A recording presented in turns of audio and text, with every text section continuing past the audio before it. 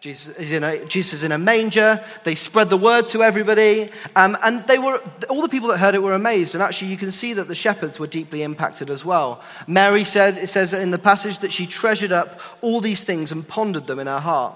The shepherds returned, glorifying and praising God for all that they had seen and all that they had been told. Notice, and this is a posture we can have this morning, notice that the shepherds, they heard well from angels, and they shared it with people, and they were amazed. And it is an amazing and powerful story, one that we've heard so many times. Maybe it's lost that, but it is an amazing and powerful story.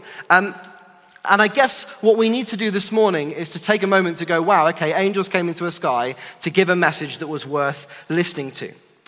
The context, verse 8, for these shepherds, they were sitting on a hillside, probably rather have been asleep, keeping watch over their flocks at night. But for us, we need to set it in our context. December 2019, what does it look like? Because the shepherds were in normal life and they were interrupted. Are we willing to let God interrupt us this morning or this Christmas to say, hey, I've got something I want to talk to you about?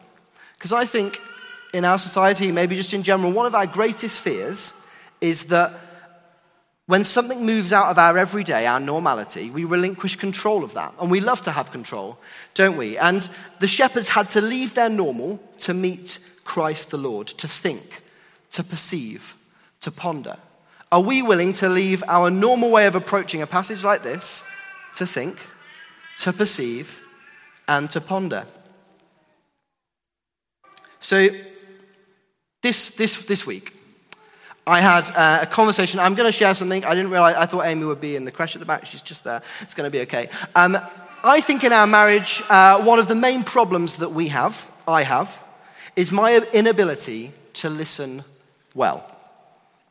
I think I'm getting better. You can ask her afterwards. I think I'm getting better. I'll say, oh, what's happening about this? And Amy will say, I told you about that last week. I told you about that a couple of days ago. I've told you about that before.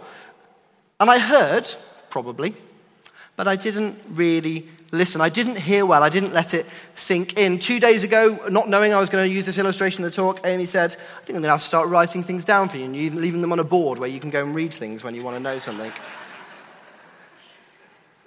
It's hard, isn't it? How did the shepherds respond well? Unlike me, well, they heard well, they listened. But then it led them to action as well. It said, let's go to Bethlehem and see. They investigated quickly. When the angels had gone and that bit was over, they went. They did something about it and they came and saw. And maybe you guys in the new year could come and see the claims of Christianity at Alpha. We're starting that in January. And if you believe that they are true, then you believe that they're life-changing, then why not invite somebody to come to Alpha? Come along with them so that they can come and see what the claims of Christianity are and how this story of a baby at Christmas has the amazing opportunity to transform every area of our lives. Hearing well leads to action. Once they found him, they spread the word about everything that they had seen. They decided this news was good enough to share, and finally, they praised God. It says they returned glorifying and praising God. They could not contain their worship. Now, it's fair to say that shepherds, we hear this quite a lot around Christmas, were lowly. In culture, they were not the ones that you kind of was sought after to become a shepherd. It wasn't well paid. It wasn't nice hours. It was smelly. It was cold. It wasn't something that kind of in and of itself gave them a right to respect, as it were. So you could say, well, their response to worship makes sense because they're so low. And so actually seeing anyone that could be a king would be a big deal. Let's just jump out of this passage for a minute and go to another well-known character, which is the Magi, the wise men. Because they were right up here. They had status, they were intelligent. In fact, the Bible talks about when they entered the city of Jerusalem, that Jerusalem was stirred. Kind of like a celebrity might stir a room if they walk in, or something like that. These guys were well known. And yet, if you read in the Bible, you see that their response was exactly the same as the shepherds. To bow down and worship. Worship is not just the correct response at Christmas, it's the only one that really makes sense if we're believing that Jesus is the King of the world. And if we hear this story well today, it will lead us to worship.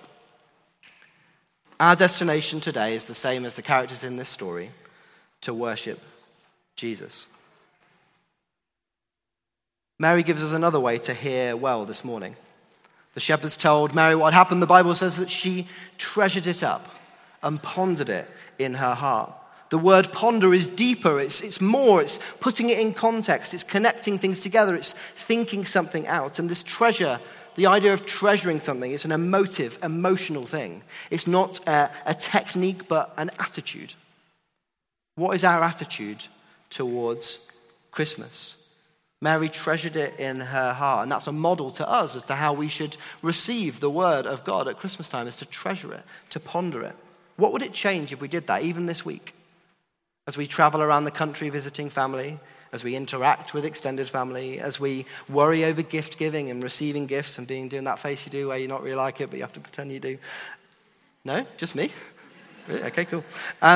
Longer term, in our prayer lives and in our walk with God, how would changing our posture and saying, I'm going to treasure this, ponder it, think it through, how would it change what our lives look like? You know, the shepherds had to get here somehow. So we're going to look through the passage just before to work out how they came to respond so well. What kind of stuff were they reacting to? Back in page 1027, if you want to look, verse 13.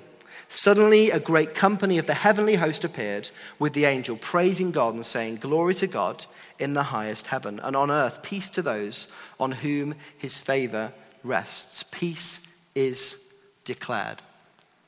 Does anyone remember the Sainsbury's advert from maybe 5 years ago? Depicting Christmas Day 1914 during World War I, where a peace was called and humanity provided a moment of warmth that would live forever as people came out of the trenches and played a game of football on Christmas Day. Enemies the day before, enemies the day after. But on that day, they declared a peace. And there's a reality this Christmas that in this passage, a peace is being spoken about at the first Christmas. It would only need to be spoken about if there was conflict. Like in World War I, there was conflict, so you had to declare a peace. This Christmas declaration by the angels isn't just a peace, hey. This is groundbreaking. This is huge. A declaration of peace where there had been conflict, peace on earth between man and between God. Something was shifting. We are in that right now. This was a shift. This was huge. But actually what this is about is the reality that Christmas in this first time and right now we can lean in to discovering that this peace that was being declared over 2,000 years ago, that Jesus came to seek and save the lost, to take the place of sin so that we could have a relationship with God. That's what Christmas is really about. Peace being declared, but it's what that actually means that is the thing that changes, that we can know fullness of life in God and life forever. So not a small thing. And this is the gift of Jesus this Christmas. A free gift, but not to the giver. It cost him his life. And even beyond that this Christmas, through the grace of God, we are commissioned as peacemakers. If you know Jesus today, we are commissioned as peacemakers, agents of reconciliation. Christmas for the characters in this story, and Christmas for us means that the grace of God, through the grace of God, peace is available. They got it. Will we? This Christmas, will you make peace with God and be willing to be a bringer of peace to those around you in turbulent political times? Will we be bringers of peace? In Christmas times when it can all get a bit fun, can't it? Will we be bringers of peace? So the first thing is make peace. The second thing, fear not. Back into the passage, verse 9. An angel of the Lord appeared to them, and the glory of the Lord shone around them, and they were terrified. But the angel said to them, do not be afraid. I bring you good news that will cause great joy for all people. Today in the town of David, a Savior has been born to you. He is the Messiah, the Lord, and this will be a sign to you. You will find a baby wrapped in cloths and lying in a manger. And in this narrative, the shepherds were rightly afraid, sitting, sleeping on the hillside, and then boom, an angel. Can you imagine the terror? I think in that moment I would have had everything going through my head that I'd ever said or done wrong and then prepared myself to be smited. Because that is terrifying. I made my 4-year-old jump earlier this week. She's called Sophie. She was putting on a top, and it was the bit where it was stuck on her head so she couldn't see anything, and I thought this is an opportunity. So I went really close to her face, and as she pulled it through, I went, boo. She wasn't happy. She said, Daddy, you scared me. And then I felt a bit bad, and then I thought, well, it's a good sermon illustration, so I got over it really quick.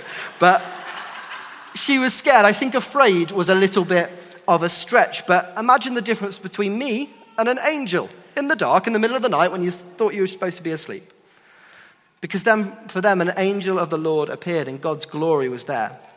And for the shepherds, remember, they were amazed. We learned earlier that this moment deeply impacted them to action. But first they were afraid. They were petrified. No, okay. I actually told myself I wouldn't do that, but I did it anyway.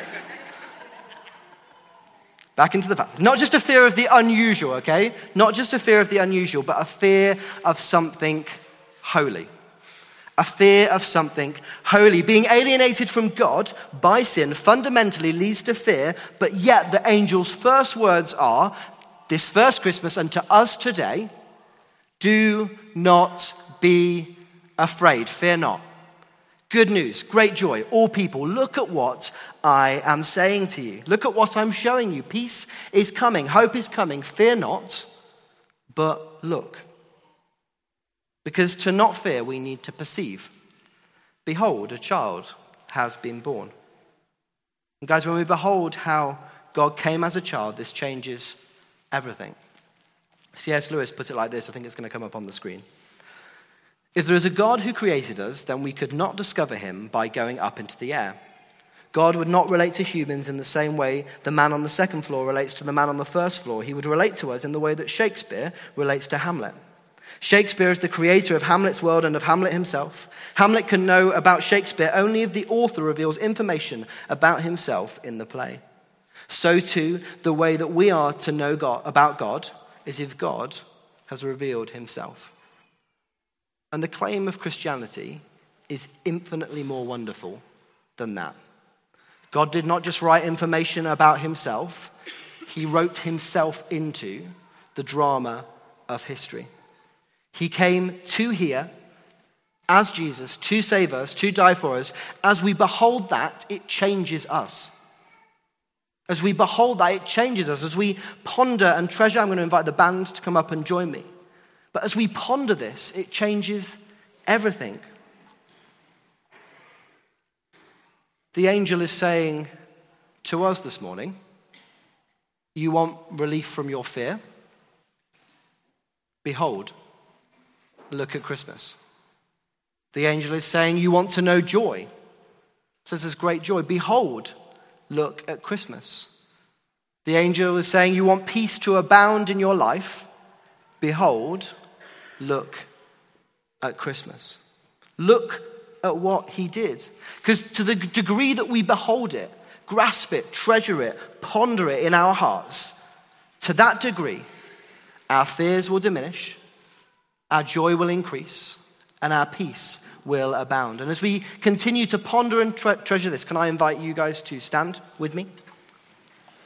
Because we're going to respond by singing. After I've said a short prayer, we're going to sing O Little Town of Bethlehem, which is so many words that we can remember this amazing news of great joy to all people, that we can fear not and we can know peace, and we can be carriers of that peace.